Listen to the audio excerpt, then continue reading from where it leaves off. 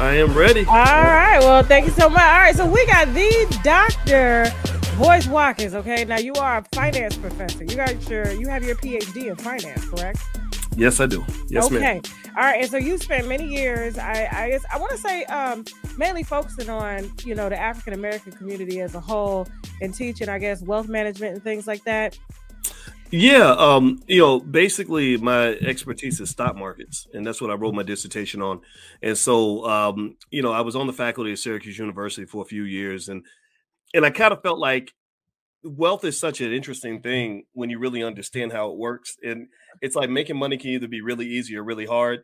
And so I was teaching a lot of students, but very few of them look like me. And I said, my people could use this. I grew up where money was hard to come by, and I said, if I could find some way to teach this to the masses, I think that would really be a game changer for a lot of our families. So that was my journey. Okay, all right. Well, I love to see it. Unfortunately, and I have to. This is what the platform is about. It's all about being real. We've had a lot of people show up saying that this is what they do, but they don't actually do it. You understand what I'm saying? They use it to their advantages. So, I spoke to your wife I want to say like a month ago. Okay. Very, very nice, well-rounded, educated Black woman as a whole. And I remember asking her, I was just like, how is it, being married to Dr. Boyce Watkins? Because you are, a public figure. You've been featured on quite a few podcasts and things like that. You even have your own podcast, named after you and things like that, where I see a lot of the subjects that you cover surrounding wealth management, primarily dealing in the topics that that gets people's attention, always the celebrities and things like that. I was shocked you didn't do one on my bankruptcy. Oh, you talking about that Cardi B stuff? Yeah, I was shocked you didn't do one on my bankruptcy. You know what?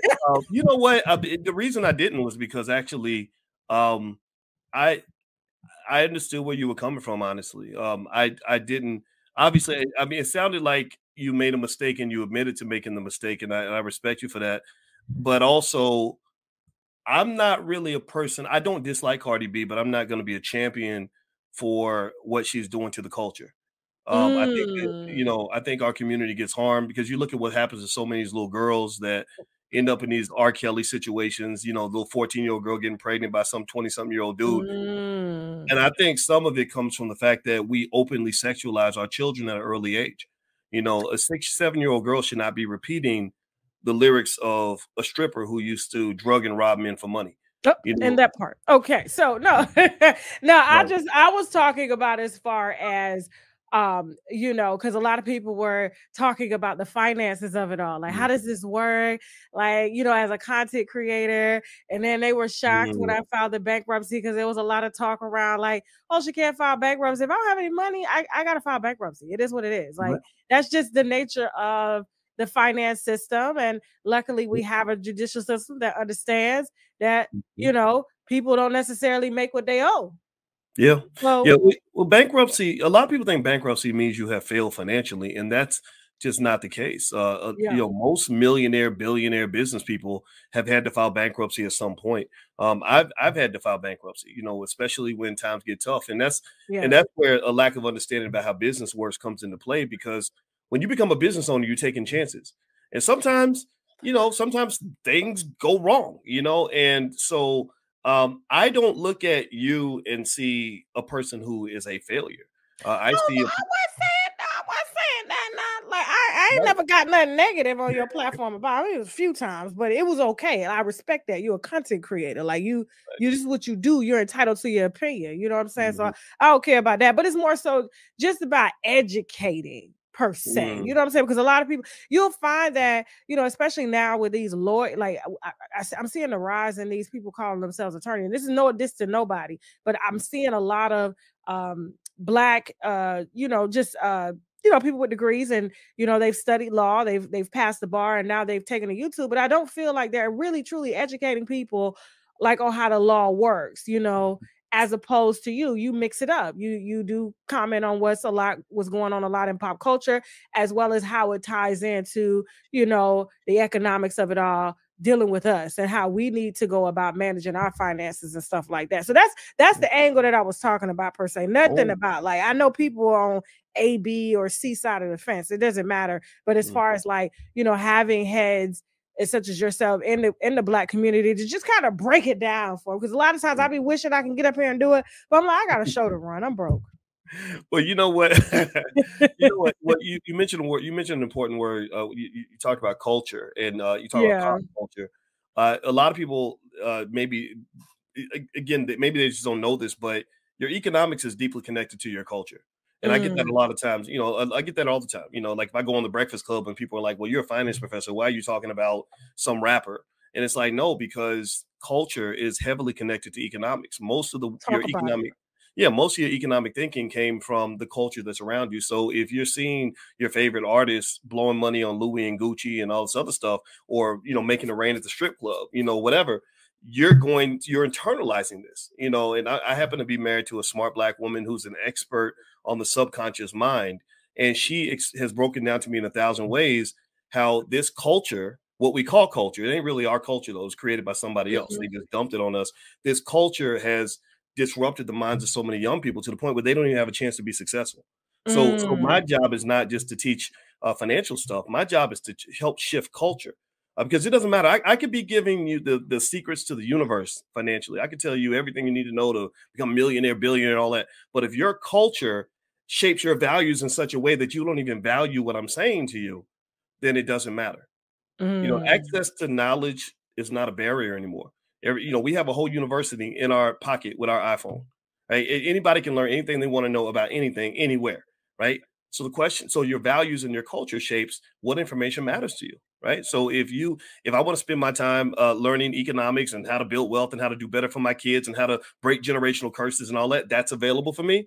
But if I want to spend time, you know, just only focusing on, you know, whether or not NBA YoungBoy got another baby's mama, you know, that's interesting stuff. We all pay attention to that type of stuff, but that is not number one, that's not a wealth building culture, and it's also not a culture that it's not something we should be focused on at the expense of us doing what we got to do to make sure we're good. You know, talking about people who are suffering. No, I totally understand. You know, and my business, you know, I love to put out the baby mamas and how many baby mamas he got so they can see that the money's getting thin. Being a baby mama is not a come up. You understand what I'm saying? So I know a lot of people think Tasha K like the mess. I do. I really love the mess, but it's really more of an eye opening. This is what you want to live like. This what you looking forward to? Getting online, calling out your baby daddy because he's spending thousands or hundreds of thousands over on his new chick, but he ain't sending no money back to your baby. And you thought that this was gonna be your end all be all. No, baby, you got to go to work. So you got to, you know, out another way. Well, you know, it's funny you say that because the lowest median net worth in America is that of a single Black mother with children. Ooh, baby mom. How low is it? It's like $5. Literally, like white women is like 40,000. For Black mothers with children, the median net worth is $5. Well, why? Well, because you're kind of doing a 2-person job by yourself. And I tell people all the time, who you choose to lay down with is going to have a huge impact on your economics. And sometimes we look at it from a short-sighted kind of perspective. Like, okay, if this guy gives me the impression that he has money, but he's blowing it and he's not being responsible and intelligent. And then on top of that, he doesn't value his role as a father. Then I'm really, a short term, I'm feeling good, but long term, there's going to be a price to pay, you know. And I have this conversation with my daughters all the time, you know, just how to really, because here's the thing. If you study biology, and I wrote a book called Financial Lovemaking where I talked about this, women are naturally wired to be attracted to men that can provide various forms of security. We sure are. Talk about it. Well, I got to spin on that one, Dr. Boyce. I got to spin twice. Let's go. You're speaking my language now. Let's go. Yeah, all of that's natural, right? You know, like on average, women might like a man who it could be a man who's taller. It could be a man who's got more muscles. It could be a man who's smarter. It could be a man who's got more wealth. So that's natural. The problem is, though, we got a lot of people out here pretending. A lot of people faking. You know, a lot of rappers, I know a lot of rappers, and they're not doing as well as they might make people think that they are. And then also choices and habits are huge. So even if you're doing well now, if you're making a lot of choices that are going to put you in a bad situation, you're going to lose. You know, so I talk to my girls all the time extensively about like, okay, how do you identify a man who appears to be financially secure, versus a man who's really going to be financially secure long term. And a lot of it comes down to his character, his choices. Is he bettering and educating himself? Watch how he spends his money, and don't just listen to what he says. Watch what he does. Ask him what is your 5-year plan, and if it takes him more than 30 seconds to give you an answer, that means he has no plan. And a black man who has no plan is not typically going to be very successful. So I think all those things matter. So I think women. It doesn't. If you want a man that has resources, that does not make you a gold digger. I know guys complain about that. We got the whole manosphere and all that, and men, kind of whining, kind of being bitchy about it.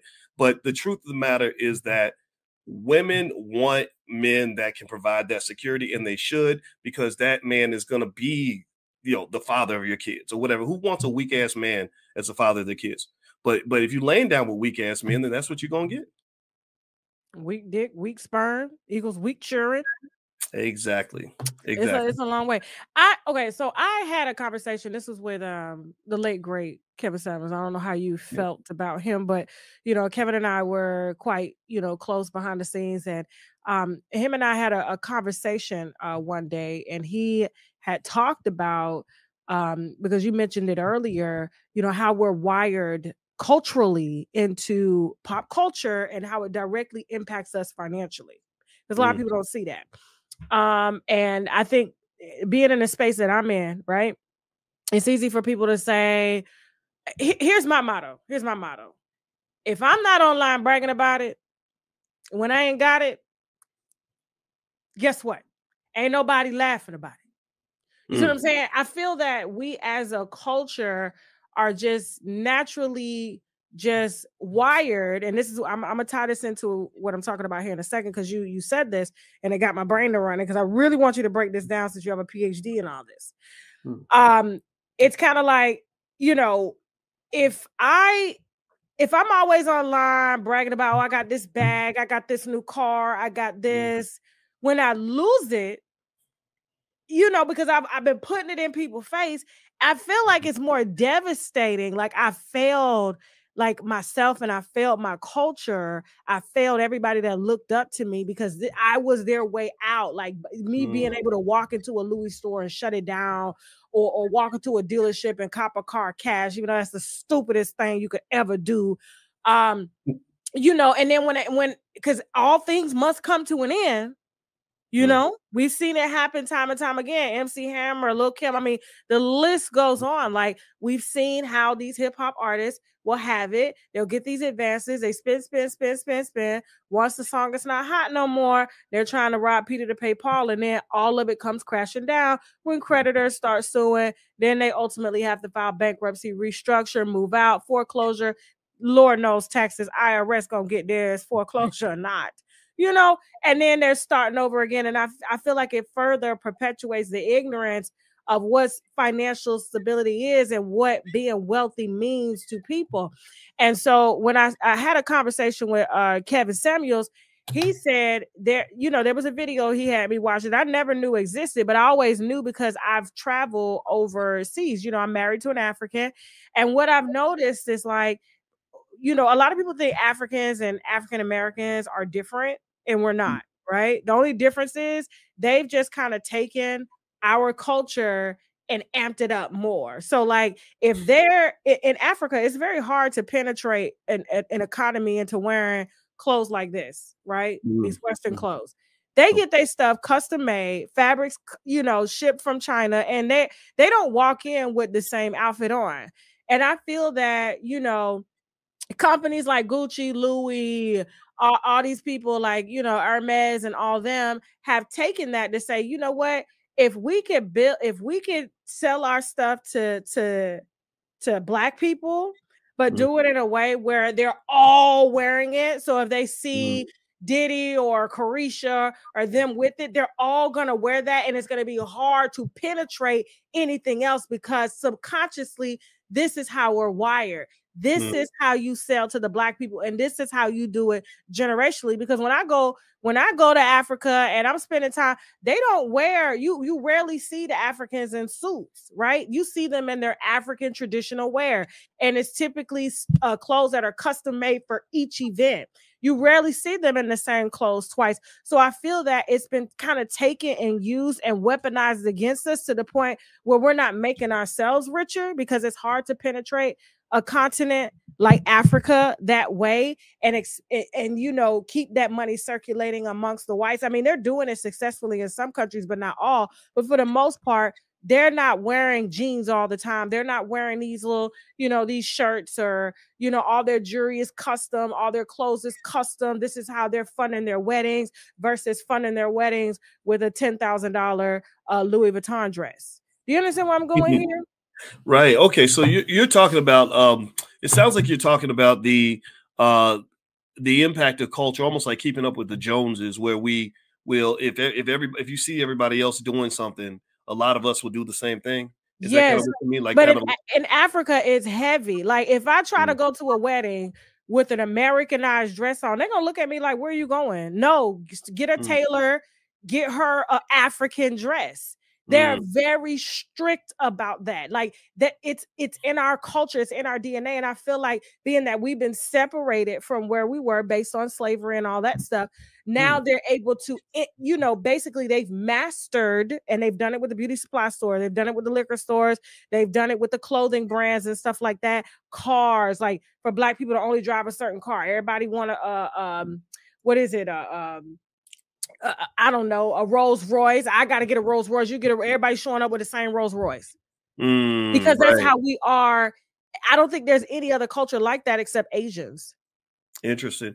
That's a good point. Okay, so it sounds like you're referring to the fact that Africans can maintain their authenticity in terms of commitment to their cultural look, as opposed to African Americans, where we'll kind of they'll put something on us, and then we'll see somebody do it, and everybody does the same thing. Because we've been stripped. We've been stripped over here. We've been stripped of our culture. So it's easy. We got them now. We got them. Yeah. You put a beauty supply store in, no matter if they own people come in, they're not going to buy. They're going to buy from this because this is where everybody go.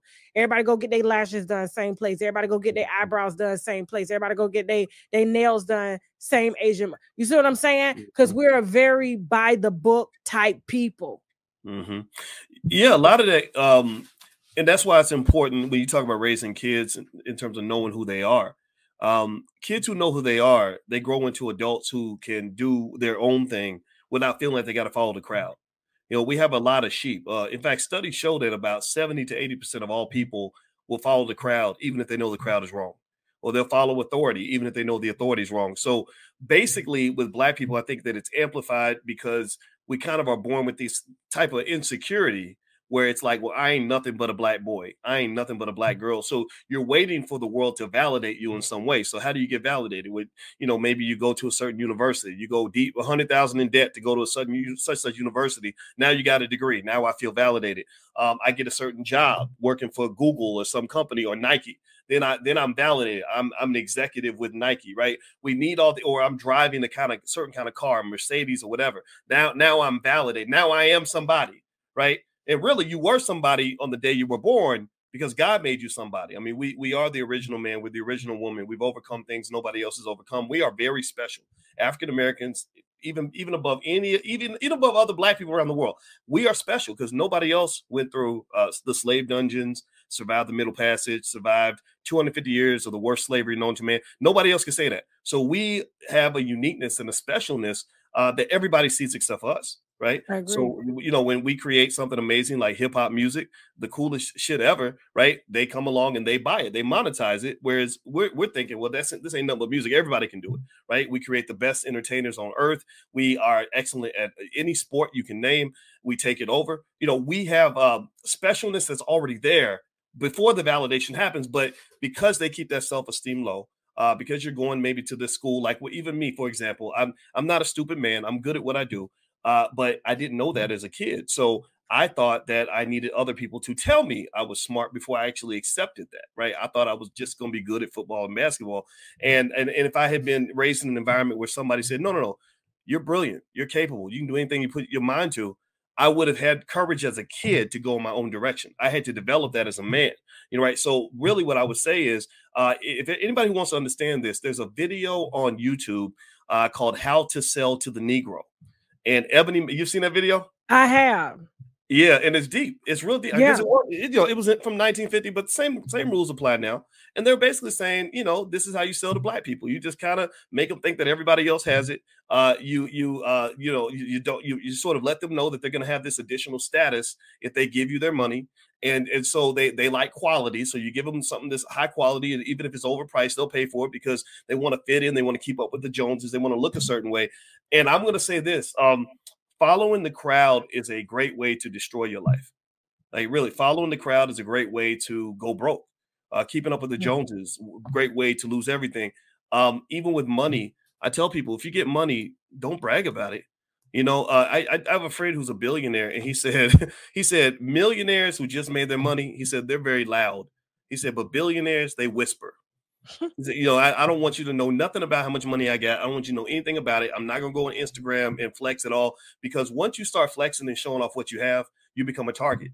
You know that. Why you think Jay-Z and Diddy and them and Kanye and them are so boisterous about being billionaires? Why do you think they amplify it so much in all their lyrics and everything that they say and do? It's like their badge of honor instead of just making their money, putting it back into the community and moving in silence. Like, why do you think they're just so, loud about that? Because somebody saw the power of hip hop and they deliberately bastardized it and turned it into a bunch of bullshit. I think they saw that hip hop had the ability to educate and elevate and mobilize people unlike anything before. And I think around 92, 93, they turned it into, bitches ain't shit, get money, kill black people, disrespect women, like all this other stuff. And I don't think that was an accident, right? So then you got into that weird, extreme arrogance, materialism. I don't know Jay-Z. I've never met him. I don't have anything against him. But I do know Kanye. I talked to Kanye on the phone a lot. I got tired of it because I said, we're two black men from Chicago. I really don't need you sitting around here telling me how important you are, or, because that's rude. That's disrespect. I'm not telling you how important I am. We're servants to the community. That's what we're supposed to be. And leadership is service. And I don't know if Kanye gets that. Maybe he gets it in his own way, but it wasn't a comfortable conversation because I said, you live in that Kardashian crazy world where people pay you all this money and validate these weird ideas that you're the most significant human being on the planet. And I think that's good for you, but I think you have a bigger job to do. Your community needs you. And so one example I'll give is I'll say, if you look at white billionaires like Jeff Bezos, Elon Musk, Jeff Bezos created over a million jobs for his people. Elon Musk created about 1 million jobs for his people. Name one rapper who has created at least 100,000 jobs for the black community. You cannot name one. You cannot name one. So my feeling is, look, I'm happy that you got your money. Even in the hair industry, because they're making a lot of money, these black-owned hair companies and stuff. You don't think so? Not any rapper. Now I'm not talking about. Okay, I see what you're saying. I'm not talking about the business people. Yeah, rapper. Yeah. Okay, I got you. Oh yeah. I'm sure Right. I'm sure the Bonner brothers or whatever can say that they created jobs. I met one of those guys and they seem very nice and community oriented. Whereas with rappers, it's kind of weird because, and this is a reflection of our low self-esteem. So I got to sit here and listen to this record where you're constantly telling me how you're better than me and you're better. I'm better than you and I'm this and I'm that. That is very immature, low vibrational thinking, right? Because it's one thing, don't get me wrong, everybody wants to, especially the men, because we got our egos, we want to feel like we're the man, but that's some shit you do when you're like in your 20s, when you're trying to prove to the world that you are somebody. Then you hit a point where you're supposed to go up the ladder where you say, okay, I'm confident in who I am. I've accomplished something. Now it's time for me to go full circle and commit myself to something bigger than myself, where I'm, maybe I'm a vessel of God or whatever it is you want to be. But what happens with hip hop is they keep these men as little boys. So you'll hear a 45-year-old man rapping like a child, because because America wants the black man to remain either a little boy or a little girl or ignorant or whatever. That's what they want from black men. So my challenge to the rappers is, and this is what I like about Jay-Z. I think Jay-Z kind of acknowledged some of this. Remember when Jay-Z said, I'm not going to wear these big old jerseys no more. I'm going to start wearing suits. And they got mad at him because they were selling so many jerseys. Well, I respect that. That was him saying, I want to evolve. I don't want to remain, the same guy I was in 1997. So you can critique Jay for certain things for sure, but I can also applaud the fact that he is willing to present an image to the world of a black man as a grown man, not as a little boy, not as the white man's sidekick, not as a beta male, not as a little girl. So there's progress being made, and I hope that more progress gets made. Like for example, guys like Killer Mike, I think care about people, and I met with Mike in Atlanta this week, and he's trying to do stuff in the community, and even Kevin Samuels. You mentioned Kevin. I like Kevin. You know, the one time he did a video about me, and it was very favorable and positive, and so I have nothing against him in that way. The only challenge that I had with Kevin was I said, it seems to me that the world is rewarding you for not everything that you say, not all the intelligent things you say. They really love it when you beat up on a black woman. Like they really love it when you tell single black women that they're going to die alone. I said, that is the most horrific shit that you can ever say to anybody, because I know women that are going to die alone. And it's not because they're bad people. It's because there is a statistical imbalance between the number of marriage eligible black men and marriage eligible black women. So a lot of women do, to no fault of their own, they're doing their best. You know, the options just aren't what they used to be. And I really think that there could have been a nicer way to say that. You know, so that was my only bone to pick with him. And I know people may have been. He had been saying it nice. And, you know, a lot of people didn't understand. Like, he used to critique black men much harsher. Like, before black women started. And I think that's why black women started to follow him. But then when black women wanted to go in and ask the questions, he got honest. He was like, listen, this ain't something I just started doing yesterday. I was doing this I've seen him rip down a black man. Like, you want this lady to do what for you and what for you? And how much do you make? How big is your dick? What type of car do you drive? Go get yourself together and come back and approach the woman. Then you can talk about what you feel like a woman should and shouldn't do. You know what I'm saying? Like, because you're now, you know, that man that she respects. Be somebody that a woman respects. But then when the women was applauding that, you know, because it was a black woman that was like, yeah, Kevin, yeah, get his ass, get that nigga. Now when the coin is flipped, you know what I'm saying? They're like, oh, wait a minute. But of course, but here's the thing, a lot of the platforms, and I was talking to, you know, Miss Jonesy about this. A lot of our, you know, when we see these platforms, they're male dominated. Yeah, we have Jennifer Hudson, Sherry Shepherd, me, and stuff like that. But majority of podcasts and things like that are elevated by men. Men hold the token when it comes to talk shows, podcasts, educating the masses, and things like that. And they'll let a few women in. And when we're in, we're just talking about that. We can say the slightest thing, especially as a black woman, we're canceled all day. But a black man can smell seeds, say how sexy you are, do whatever, God knows what, threaten to shoot you on live. His program is still running. You know what I'm saying? So there's definitely a bias in that. But you know, and I just feel that's why Kevin got amplified more, is because a lot of men dominate these podcast spaces. And it's like, get these bitches. They ain't this, they ain't that. You know what I'm saying? But if we had more women in the space like me, I feel like those conversations would be amplified more on men calling out other men, you know, such as you, Dr. Umar Johnson, and others. You know what I'm saying?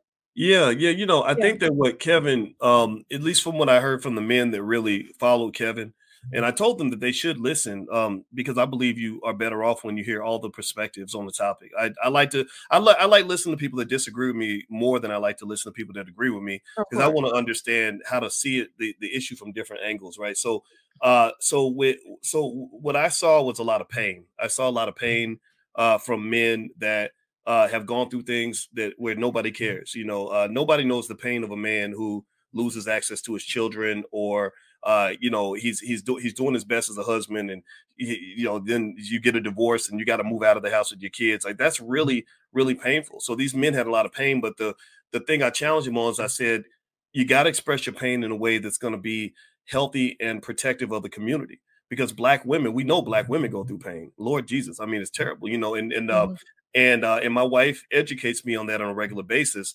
But it wasn't hard for me because I grew up knowing the importance of listening to women.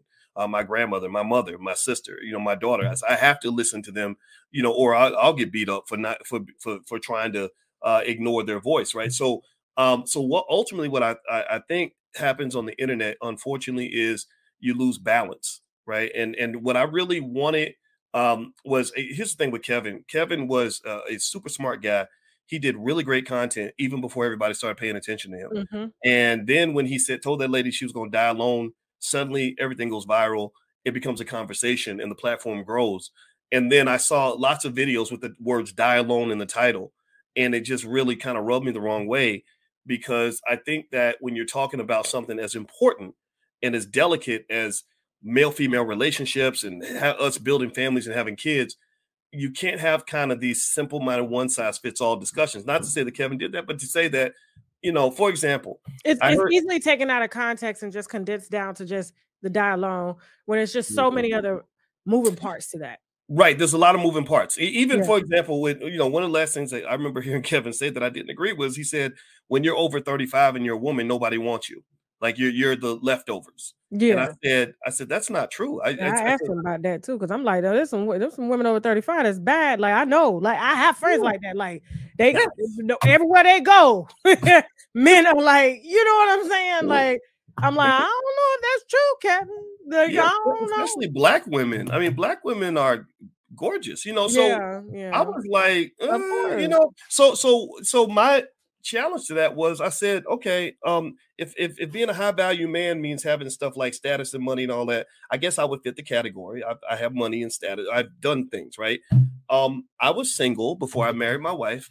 I met women every city I went to, Mhm. and I got to the point where I was the opposite. I said I don't want to date a woman under 35 because I want to date a woman who is a grown up.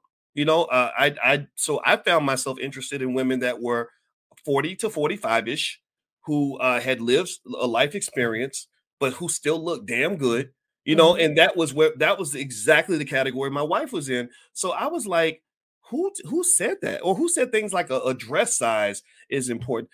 There are black women of all dress sizes who look extraordinarily good. I can't say that about white women, Asian women. None, black women are just unique in that way. So it wasn't You that I better had a preach, girl. problem. You better preach. You're right. So my thing is, I just think a more balanced discussion, because the thing is, right, you had women that really would listen because they're really trying to understand men. And I respect those women because they're at least saying, okay, let me understand how men are thinking. So if women want to understand how men think, you need to hear from different kinds of men, right? That's it. Like, but I do think listening to men is very important. And honestly, I don't know if society encourages people to do that. I think anybody that sits around and tells you, or it just patronizes or panders to you by telling you that it's never your fault, it's always the man, you're perfect the way you are, that is not your friend. And Derek Jackson did that in a terrible way. And you see where that ended up for him. I think the best people in your Don't life. even get me started on that one. Oh, well, I'm sure you got a lot to say about that, right? And here's the thing about Derek that's interesting, to be honest with you. Most men saw right through that bullshit from the beginning. Like, most men were like, "Oh Lord, here he goes. He's taking pictures of his crotch, taking pictures with his shirt off."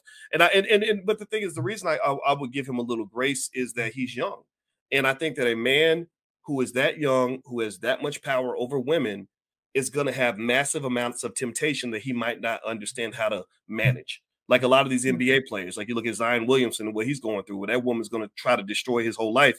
I think that there's something about the need. If a man is in a leadership position, he has to have some degree of sexual discipline. And I don't think Derek was really doing that. So you're sleeping with these different women who are going to go out on the internet and tell the whole world that they And slept with they you. be so low budget. Like Yes. when they call me, not all of them, but most of the ones like that I caught him with, I would Mm. just be like, there's no way as a wife that I would even try to measure myself up against a bitch that's on Section 8. Proud of it, okay? Proud for a man to fly her to Miami on Spirit. You know what I'm saying? Fuck her for the weekend and send her back to her children with no money. You understand what I'm saying? Like, that is not something to brag about. No, Like, it's not. that's not a lick. Well, it's not. It's a lack of intelligence and strategy for him. Look, I think men are always going to be attracted to women, and vice versa. It ain't. And remember, all the women Derek was sleeping with, they were sleeping with him, and it seems like it was all consensual. And I'm not here to judge that. But I do think that people have to really understand how the people that you allow into your circle plays a big part in the outcomes of your professional life, your financial life, and everything else. I mean, you look at what Derek has lost Mhm. because he was not able to exercise some degree of discernment. My You know, husband talks about that all the time. You know, being a man, because you know, we've always been entrepreneurs since the beginning, since we met, right? And that's one thing I had to piggyback off of what you were saying.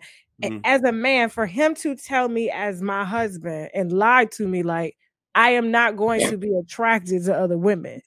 We find women, it's in our being, but a man that was raised with discipline, like he was raised by his father, right?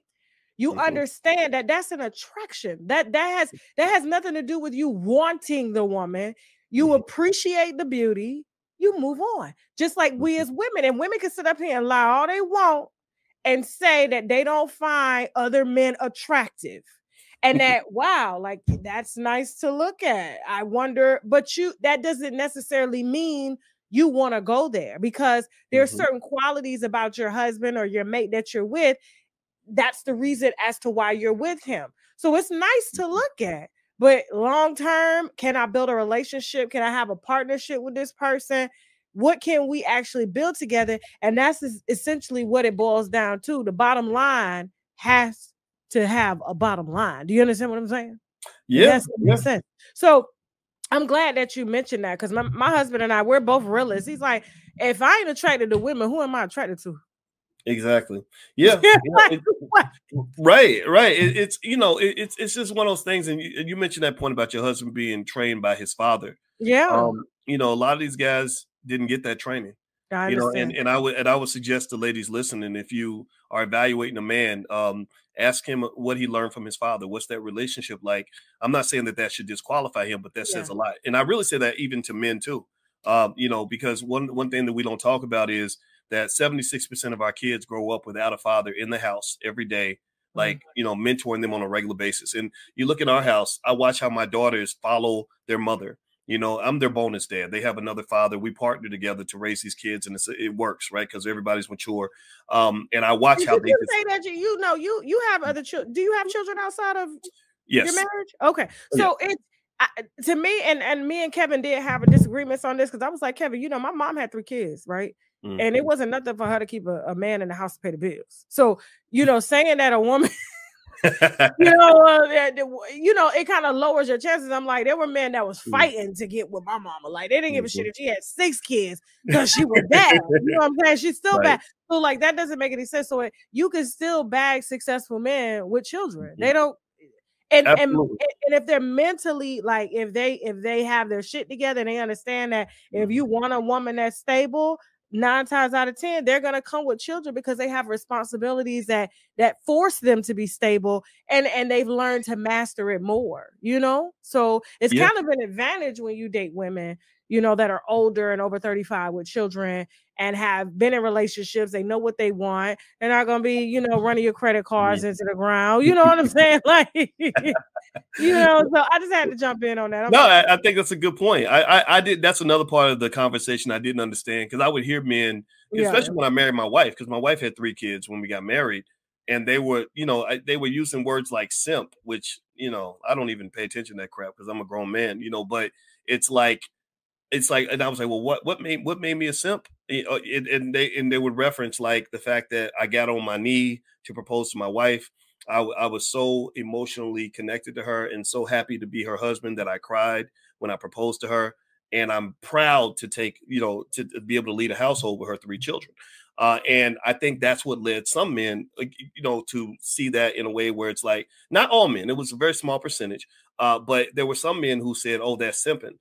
And what I really hear when I see that is I'm hearing from men that really weren't taught what masculinity looks like, right? So if you don't have a man around really teaching you the subtleties and the nuances of masculinity, then you get it distorted. What do? You turn on the TV and you're learning how to be a man from your favorite rapper who acts like he's banging over breakfast. He always got his gun. He ain't never loved a woman in his life. He shows no emotion, etc. Right? Whereas I was lucky enough. My biological father was not in my life. He was gone. I was born on Father's Day, and my father wasn't even there when I was born. But I was lucky enough to get a stepfather when I was 3, and he married my mother. And you're right, my mother had a baby, but she was so pretty that my father was like, I don't even care, you know. So he took over both of us. And my father was a complex man. He wasn't he was nobody's punk. He's a Vietnam veteran, police officer. He's literally killed people. But I also saw him submitting to my mother, and I saw my mother submitting to my father. So anybody run around saying that you should never submit to your partner has never really seen what it really takes to have a 30, 40, 50-year marriage. They've never seen it. So the best thing they can do, if you're signing up for this, it's like signing up to run a marathon. If you sign up to run a marathon and all you've ever done has been a sprinter, you need to go get some marathon training from some marathon runners, right? And most people on the internet who are giving relationship advice are horribly unqualified to be doing that. Horribly unqualified. If you and I know, we know some of these people. Their personal lives are a mess. Me when I bowed to my husband at our first live event that we sold out.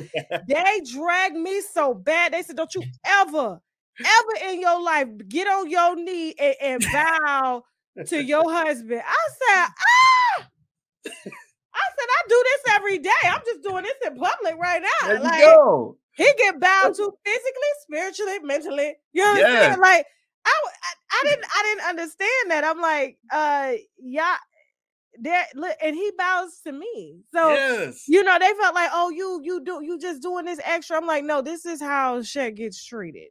Like, period. When he say goes, like they've seen me being on live arguing with other people, and my husband will call and be like, shut it down. I'm like, all right, I gotta go. You know what I'm saying? Like, he'll let me go so far, but he'll be like, all right, time, come on, let's go. I love that. So that shit right there. It's like y'all don't understand the dynamics of what goes into relationships, and when you finally meet that person, it's kind of like you respect them as much as you respect your parents, like, or someone that you love, or your children. Like, they're now a part of your family. And so people, I just think we're so disconnected, especially in these social media days. We'll rather spend time liking posts as opposed to telling someone that you like them in real life, or love them in real life, and showing them in real life, as opposed to posting a picture to tell the world that you love them. But behind closed doors, you don't give even an ounce of emotion or any type of affirmations to the person that you're with. It's all for show. Yeah, the simplest thing I would tell anybody that really wants to be happy in their relationships is, number one, don't listen to other people when it comes to your relationship. Don't listen to people on the internet, especially. And then number two, the relationship has to be more important than your ego. If your ego is like, well, I'm not going to take that from no woman, or I ain't going to let no man tell me what to do, then what you're doing is you're putting your own personal needs and whatever ahead of the collective. The family it should be the top priority. And I don't mind, standing down. I'll stand down in a second over something that is going to make sure my family is good, and I don't know if that is really taught enough. I think people think, I don't know what they think in terms of, maybe they think you're supposed to be happy every day, or you're always supposed to get what you want, but that's not what it is. And if you can't handle that, it's okay. It's just remain single, because again, another wealth killer is stuff like divorce. When you can't work together as a group. I mean, in fact, my latest book is called The 10 Commandments of Black Economic Power. I talk extensively, not just about culture, but family. And most wealth is accumulated as a group, as a collective. You go to Africa a lot. You see that in Africa. Most Africans that are wealthy, they are wealthy families. My friend is from Botswana, and her family, it's almost like they're like coming to America. I went to visit her, and they had Bentleys and Range Rovers and Benzes and a gardener and a cook and a butler. And I said, how did you get all this money? She said, my grandfather had a lot of cows. And then my father had more cows than him. And now me and my brothers have more cows than they did. Every generation we have more cows. And she said, I do not understand for a second how African Americans think you can accumulate wealth when your families are falling apart and you're starting over every generation. And that's been systemically embedded into us. You run at the first fight. You run at the first infidelity. You just find a reason to get out and break it up. And then now you got two families struggling, kids are struggling, which is it's kind of like people are expecting people to I guess build wealth and build relationships, and forgetting that people are human. Yeah. trauma is big for us. You know, my wife is a certified in trauma, in I addition to being know, a yeah. professor and all She that. is a delight, by the way. I loved her. Because when I asked her, I was like, how do you feel about the mixed reviews behind your husband? She's like, I like him.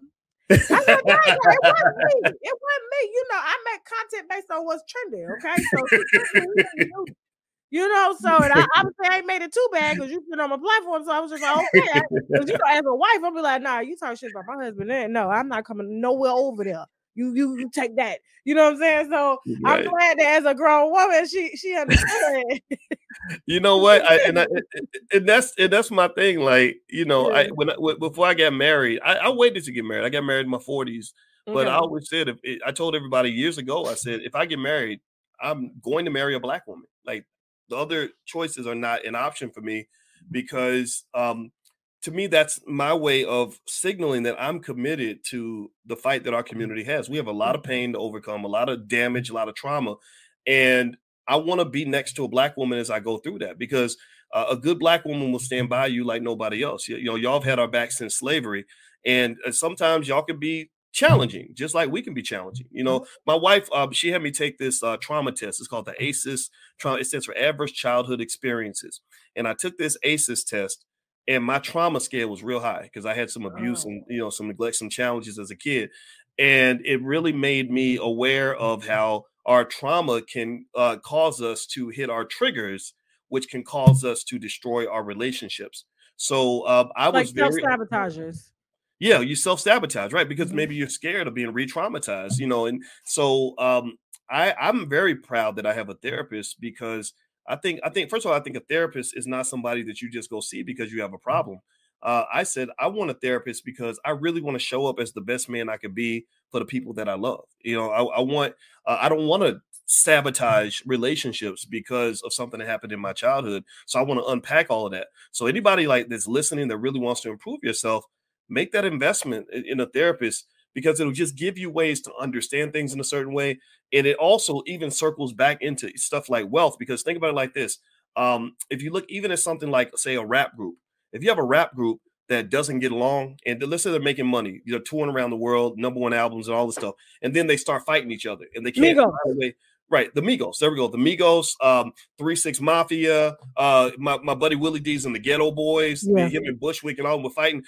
Like think about how many millions of dollars get lost when you can't work together. They could be touring right now. Well, Bushwick's gone, but Space and Willie could be touring making money, but it's not happening, right? But you look at the contrast to that. Look at New Edition.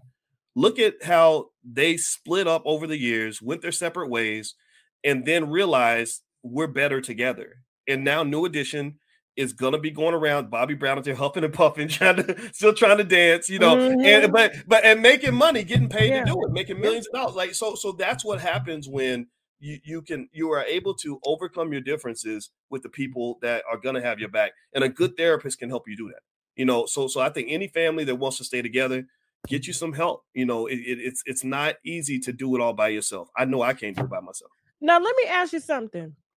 Because I know we got to wrap up here because we've been here over an hour and stuff. Because I could talk to you all day. I really can. And I would love that. And I would definitely love you to have you back. To continue to, use the platform to just, get the information out there. Thank you. Um, Michi X is a very, she's a good friend of mine, and her message is so strong. And I felt like you guys were powerful together. Do you see any chance of reconciliation between you two? Because your message is the same. Your intentions are the same. And I noticed you just spoke on like how important it is as a group it is to get money together.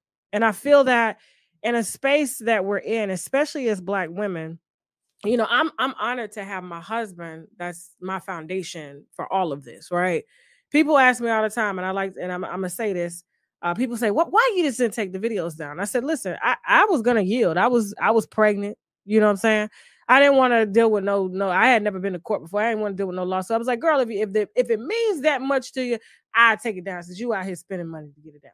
But if it wasn't for my husband saying, put it back up, Wow. you have a career to build, and if you start yielding now, you won't be able to build, because now they're all gonna come. You're gonna Mm, have lawsuit after lawsuit after lawsuit after lawsuit because this mm, one you submitted to, whether win, lose, or draw, you're gonna, whatever the outcome is, you're gonna go with this and you're gonna deal with it, because this is, you're setting the tone for what the brand is about. So I feel that people like Michi X are stronger when they have, people with a wealth of just information, who have degrees in it, who are black men, that can help to make it an easier role for us to be taken serious. Because it's like, as a black woman, we get out here and we say something, we can say the same exact thing you say, right? As a man, we get called angry, masculine, we're disconnecting, why are we not feminine, why are we not doing this? But a black man comes out and says it's all okay, yeah, okay, yeah, kumbaya, yeah, let's do that. But as a black woman, we're not allowed to speak on the same subjects. And I feel like Michi, with someone like you, would go much further and be taken much more serious with the protection from somebody like you. mm. Well, I think that's a valid point that you make, and I will say that I don't have anything against Michi X. I think she's super talented. That was what drew me to want to work with her in the first place. Mhm. Um, it's hard. It's really hard because I tried to make things work. With the whole Fly New Being Queen thing, it got messy to the point where, and I can't really talk about it publicly because I I don't. understand. No, I don't want you to go Yeah, into detail. Yeah. yeah, but it was hard. It was really hard, and so what I will say is, at the very least, I'm not ever going to go out of my way to disparage what she's doing, and I think, and I applaud it. I support it. I in terms of us working together, I don't really know if that could happen, just because sometimes things happen and it's hard to come back from it. You know, Okay. um, and that's all I can really say. Well, that's what New Edition said too. But But when it's for the greater good, because the wealth of knowledge that she has and the wealth of knowledge that you have, black women like us need black men to protect us, even during our most vulnerable, most. It's kind of like managing a house, like polygamy, right? You got 4 wives. They ain't finna get along. You understand what I'm saying? And you, as a man, and you got 4 wives, you got to figure out how to make them happy, how to keep yourself happy, how to keep children happy, how to keep air. You see what I'm saying? And you may have one wife that just pushed the envelope. She may just, but mm, because you can't divorce. In some religions, you're not allowed to divorce. You take that wife, you take everything that come with her. Eventually, they kind of, they settle in. It kind of challenges you to be better at being who you are as a community leader. And I felt like Michi X could have really kind of helped to push you into a better space to manage more mm, black women in the wealth space, in the consciousness space for us as a community. And I feel that, not to say that she needs it, like she's going to be successful with mm. that, but I feel like she will be more successful when you have the backing of a black man, whether he's your husband or whether he's your business partner or someone that can help to kind of get you into rooms that you necessarily wouldn't get into. Well, I'll say this: I'm not going to ever disrupt what she's doing. I'll always Mm-hmm. support it. I don't. I think I'm still. Maybe that's part of my journey. Mm-hmm. When you run into scenarios where you have several people that you are working with, and they're not getting along at all, you hope that you can settle it, because you're right. Working together, that's the original vision, and that's the one that works. Mm-hmm. But then it's sort of a point where maybe you say, okay, maybe it's better if you're doing your thing over there. So I don't have anything against her. I don't talk about her. It's not even and it's not a hate thing at all. The biggest thing I will say about Michi is that I got to know her, and I know her story, and she has been through so much, and so whenever I would get frustrated, I would remember, that all of us have that inner child that's maybe hurting from things we went through as a kid, and so I wish her the best on that. If somebody brought her to me, or we were talking or something, any animosity would never come from me, and I hated the fact that it even became a big deal. but I couldn't really respond directly to it because I had to focus on what needed to be done, the bigger mission. So that's the most I know how to say about it. Okay. Yeah, if you want more of my thoughts, we could talk more about it. But No. Mess is never pays the bills.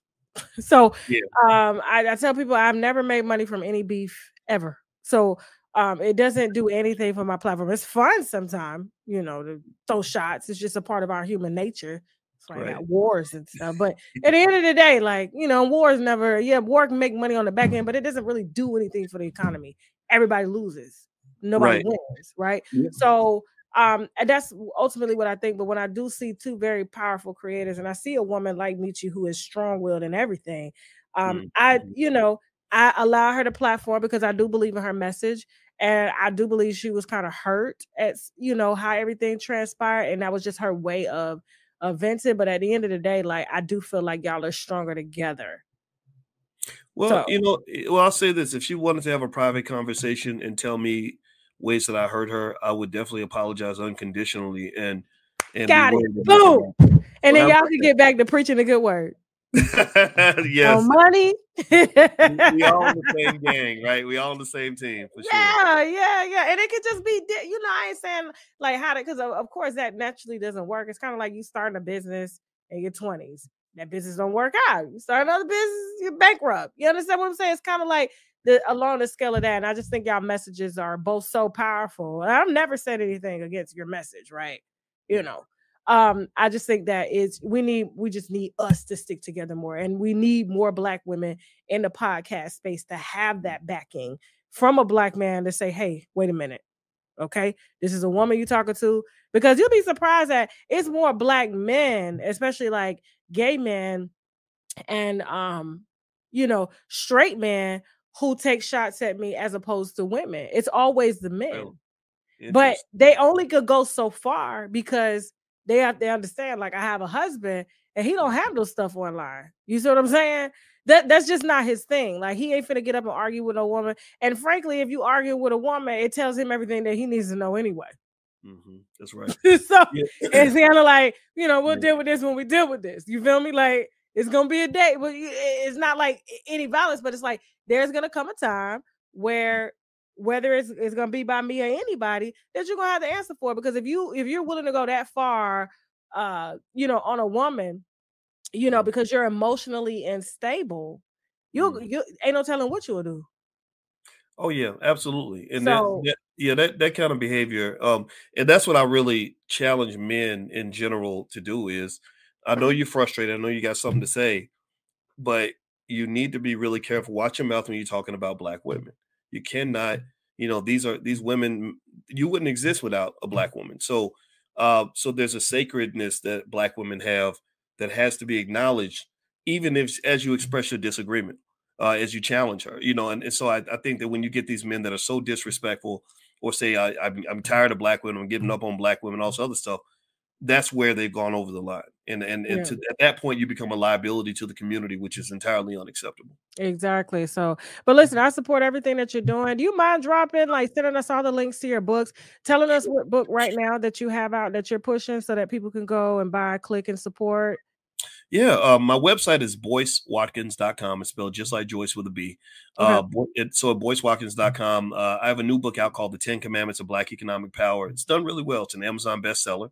And also, we have things like financial flashcards for kids.